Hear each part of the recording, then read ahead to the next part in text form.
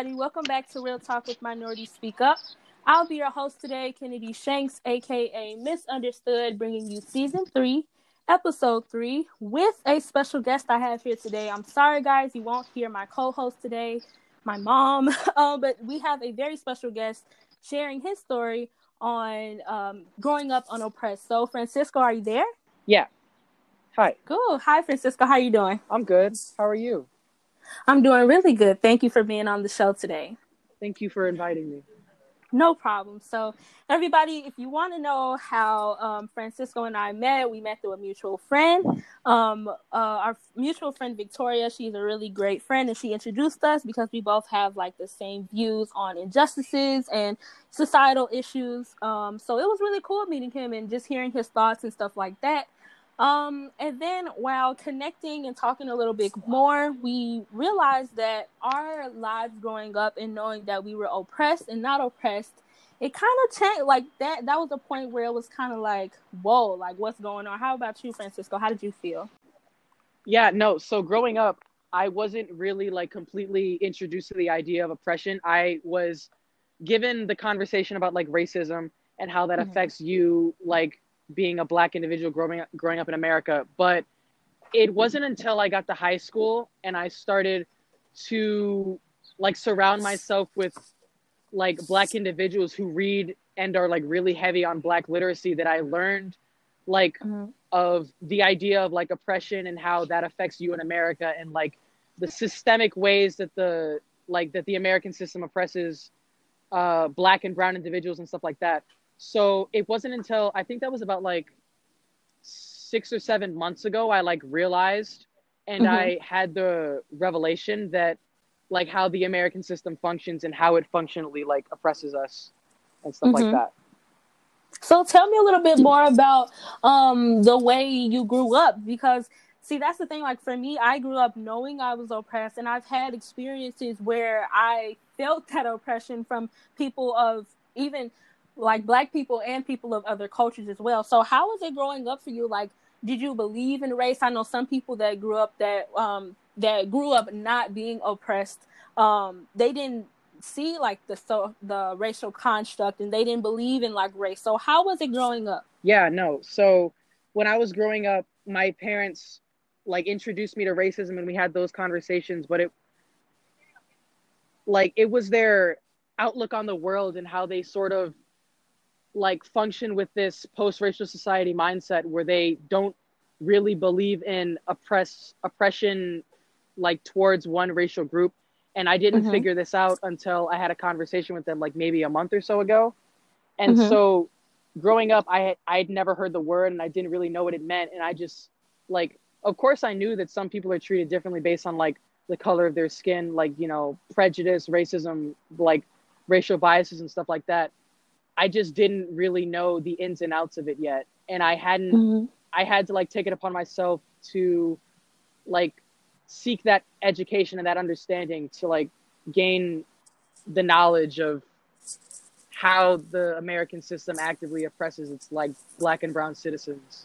Yeah, that really means a lot, and like hearing that from your perspective like opens my eyes in different ways. And you brought up a point that I wanted to touch on, which was growing up in America. Do you believe that you can be any skin color and achieve any goal or dream that you believe in? Well, there's an aspect of that where, yes, like you can strive to do whatever it is your heart desires, but you don't have to let your race or ethnicity like draw you back. You just have to be mindful that sometimes certain opportunities won't be given to you because they were given to your preferred like white what is the word, your preferred counterpart? Sure, counterpart. Yeah, so I guess you just have to be aware of that in how the system isn't entirely like fair to you, and you have to recognize that sometimes it's not even your fault that you didn't get any given position. That's just how things are sometimes. So you shared with me when we were talking that you're on a debate team and that you like experienced instances where you have seen discrimination or like racism, or like someone has said something that kind of triggered you. So would you mind sharing an instance where like debate got like too real and you were like, whoa, like I know this person didn't just say this? Ooh, yeah, man. So there are two lenses, right? One, think of it like a movie. Like, so Okay. a movie functions and it plays out, and you know that things that happen inside the movie aren't actually going to happen like in real life. Like, Yeah. like stuff like that. And then, so us using this argument is kind of breaking the fourth wall. And we're saying that this argument functions inside and outside of the round itself. So we're saying, like, is it like would it exist like in this quote unquote movie and in reality? Yeah. Is that what you're saying? Okay. Yeah, that's exactly it. So the argument the other team was running was just like standard. It was policy. You know, it was what any other team would run. And then what we were running against that was we were running this thing called Black Framework, where we are taking a look at how their argument functions within the debate space against specifically like minority Black debaters, you know? Okay. So yeah, say they're running something normal. They're running like some argument about arms sales in Taiwan or whatever. And we run this argument, we run Black Framework to say that you running your argument about Taiwan actively ignores the voice that Black students can have within the debate space, and it doesn't allow for them to use their platform to like achieve or strive for some kind of change. Because we're actively being forced to engage in the narrative that you're building with your argument that doesn't have anything to do with what's actually happening on the streets of like Chicago, you know? Yeah, that makes sense. Yeah. So like what were your feelings on that? Like on just that, like what you just said? Oh, I love running identity arguments in debate because it's like I can bring all of this extra knowledge, and I can like strive to change the epistemology of debaters within the debate space while also just like talking about something I care about. You know, it's really, it's like, it's exciting to be able to come to a space and like make people not only listen, but like make them hear you and what you're saying. And like, yeah, it's really good for stuff like that, because there aren't many other places where I'm going to be able to reach a mass of people and like make them actively listen to me. But in debate, like to function within the round, you need to hear what I'm saying. Yeah. Wow, that's a very different outlook. Like, that's the whole thing with my organization is I'm trying to give, children and give youth, minority youth, that platform to speak and like give how they feel and share their thoughts through different medias. But that is something that I never thought about, like with debate. I always thought debate was just like having a conversation about a topic, and I don't know, like whoever had the best conversation or like the best points won. But it's so much deeper than that, and I'm grateful that you were able to share how debate gives youth of all cultures that platform to share their thoughts, because like you said, you have to be an active listener to have evidence to go over that or go with that. So that was really nice. So all right, and it's now time for our very short break. Stay tuned. What's up, everybody? I am back, Kennedy Shanks, aka Misunderstood, with my special guest today, Francisco Roman, telling his thoughts, and we're comparing our lives growing up. For him, not realizing he was oppressed until he was older, and me growing up knowing I was oppressed. So now I'm just going to go into a little bit of my life and a little bit of the factors and my parents telling me that I was oppressed and how that has, shaped my perspective today. So I grew up and I always knew I was oppressed. Growing up on the South Side and having parents that lived on two different sides of Chicago. My mom, both of my parents are minorities. My mom and dad are Black. my mom grew up on the north side in the Lincoln Park area. She lived on Fullerton, and my father lived on the south side, around the area that I live in Arvin Gresham. And they had two totally different lifestyles. Although my mother lived on the north side, she experienced no racism. And she actually didn't experience racism until she got to the south side. And the first experience she had with racism was from a black person, which was really interesting. My mother always tells me this story. And although that is a topic that I'm like, black people can't be racist, they could be prejudiced, but at the same time it's like, but yeah, that's one of the first experiences she's had with racism. So that's definitely a story that she's told me when I was younger, and that I've carried that all my life since I live on the south side. Now, my father, on the other hand, he grew up on the south side, and he tells me so many stories of him being beaten by white men, and being chased away, and being caught in very unfortunate situations. So that also opens my eyes to the south side. And now, although, being born in 2003 and not really having a lot of experiences with racism directly, that is something that I always take with me and carry with me, is the racism that people of my skin color have experienced in the neighborhood I live in. And that's the thing. I feel like sometimes parents try to wait. It's like learning about sex. Parents want to wait until their kid is old enough so they can understand how it works and understand how to prevent pregnancy, of course, out of all of that. But with racism and with discrimination and oppression, it's a totally different thing. You have to learn I believe you need to learn when you're younger, because they're so, like, with social media and with exposure to we're being, my little brother's 8 and he's being exposed to so much at a young age. Francisco, I just want to cut in and see how you feel about teens and children being exposed to social media and the struggles that we go through every day sometimes. Oh yeah. Just recently, I sent an email to the assistant principal of our school because two white girls were in blackface and they were calling each other niggers on their Snapchat story. Wow. Then I was like, what the fuck? Yeah. They just bold with it now to post it on your Snap where all these people can see and not give a fuck. That's crazy to me. Yeah, no, I definitely think it opens the door for more experiences of racism to be had, but it also opens the door for for you to find like-minded individuals to where you can share experiences and thoughts on stuff and open each other's minds up to a lot of different things that some people might not know, like theories and stuff like that. Mm-hmm. Yeah, that's the thing with social media.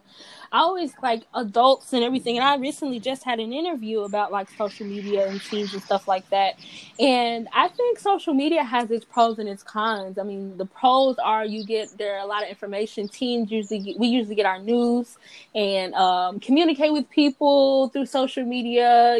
Just looking cute, trying to grow our careers on social media. Just like what Francisco said, having or being exposed to people with the same views as you and being able to share your thoughts and theories and stuff like that. But social media also has its cons with exposing young children to racism, to sexual content, to so many other things. So social media definitely has its pros and cons.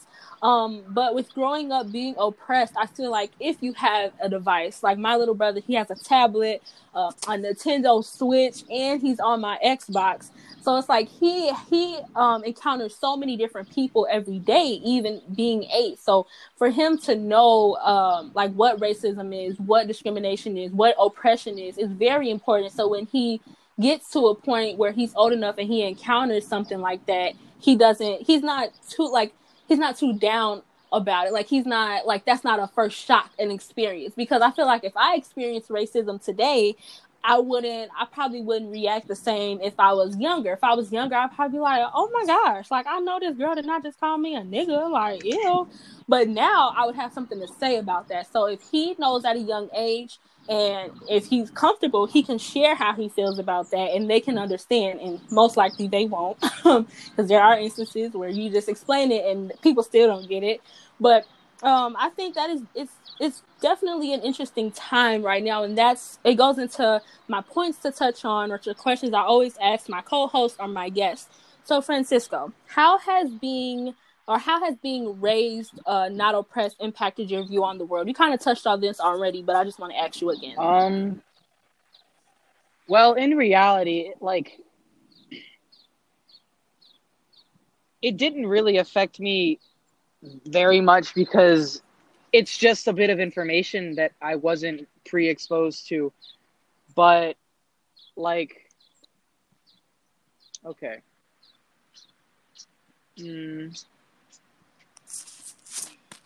Yeah, no. So, this is hard. You go ahead, take your turn. Remember, it's just a conversation. Yeah. Right? Stop doing that. Stop. Get away from me.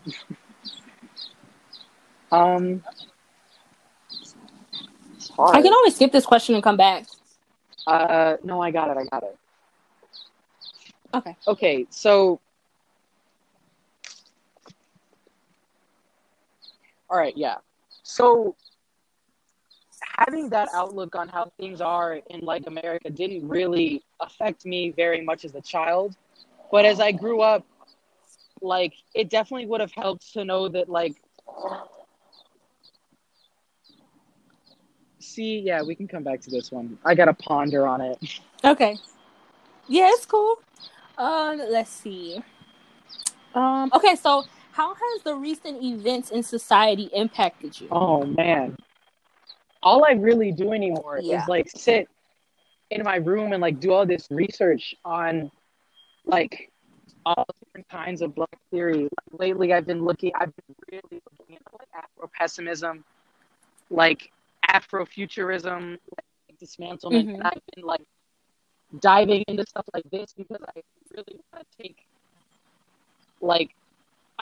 all this time that I'm given with quarantine and stuff to expand my horizon of knowledge to a lot of new different theories on how Black people can functionally live and coexist in the world with white people.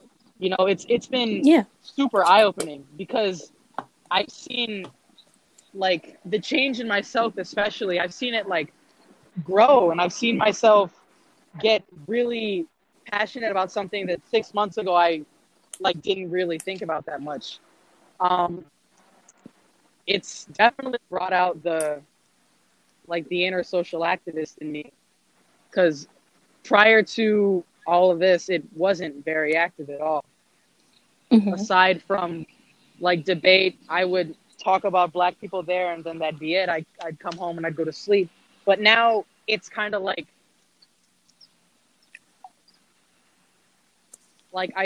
I feel a lot more proud in the work that I'm doing because I'm putting a lot more time in it.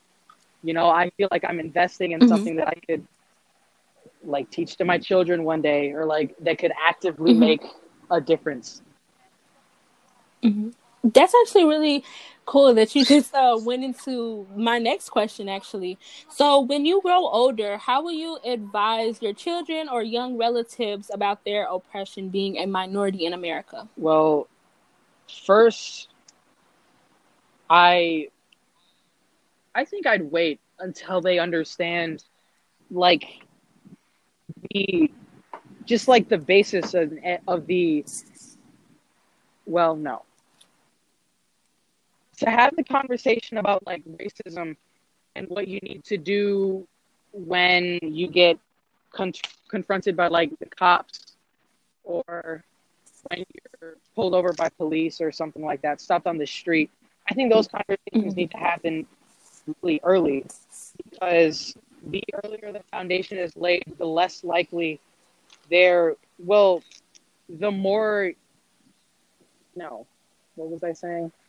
earlier the foundation is laid, the more likely it becomes that they make it out of that given situation, because they then know what to do, you know? I think it's really important to have those things early, so children, from a young age, understand that they will be treated differently based on the color of their skin, and then to open their eyes to the worlds of the American economic system and how it works, and the American justice system and how it functions against the Black community, kind of, and how, like, being a little Black kid in America, like, what that, like, how, like, growing up Black in America will affect you, and how, man, I feel like I'm dodging the question. What is the question? How would I advise all of this to be taught? Yeah, how would you advise this to, like, your children or your young relatives? Like, oppression. Well, first, I'd tell them not to be in denial and not to allow, like, not to allow the knowledge that you are actively oppressed in the American system to, like, deter you from doing anything you want to do, because in the end, there's nothing you can really do about it to change the fact that you will be oppressed in America. Like, there's nothing you can do to change that. I think you just need to understand how that affects you and understand that, like, it doesn't have to hold you back, Like, you can still strive. That's a really great you can still strive to do anything you want, and you don't have to let the knowledge that you're oppressed affect anything you do. I think it's just important for Black individuals to, like, know how and why America functions against them. Yeah, that's a really great message. I actually never thought about it like that. It's really cool. So we're going to go back to the other question. Yeah. If you're ready. And then that'll be our last question, and then we'll wrap up. Okay. Okay. Question. How has being raised as not oppressed impacted your view on the world? So functionally, it hasn't really impacted me that much, but I think that when it comes to my view on the world, it's just taken me a little bit longer to understand why some things are some ways, and to understand, like the terms of the word oppression and how it, like, functions with me as a Black American. So understand that Black Americans are oppressed by the system because the system wasn't built to function and to serve, like, its Black American citizens, because at the time Americans weren't citizens. So I actively understand that now, and I have that, like, basis, and then from that understanding I can go on and, like, come to other conclusions about things, like how Black people are 2.5 times more likely to be killed by the police because of the epistemology that the police currently hold to the Black community, and then how that came to be due to the stigma and the racism that resides within, like, our local law enforcement. And then it's made a lot more sense when I try to wrap my head around these topics, like redlining, gentrification, food deserts, incarceration rates, over policing of over policing of, like, Black neighborhoods, and then that's it. Okay, nice. Thank you. I want to say thank you for sharing your thoughts and your views, because it's really refreshing to hear someone's views, and when someone grows up a little differently than you, then their views on the world and how they are currently. So I want to say thank you to you, Francisco Roman, for being on my show. Your thoughts and the things that you said really mean a lot, and I want to say thank you and stay safe. And yeah, thank you guys for listening. Please check out Minorities Speak Up social medias. Instagram, minorities.speak.up. Facebook, Minorities Speak Up. And on Twitter, Minorities Up. Also, if you want to share your thoughts and let us know how you're doing during quarantine, then please click the link above or below our pictures when we post on social media, so then you can share your thoughts and you'll be included in the show and I'll respond to your message. Other than that, thank you guys for listening again. Please share our podcast and bye.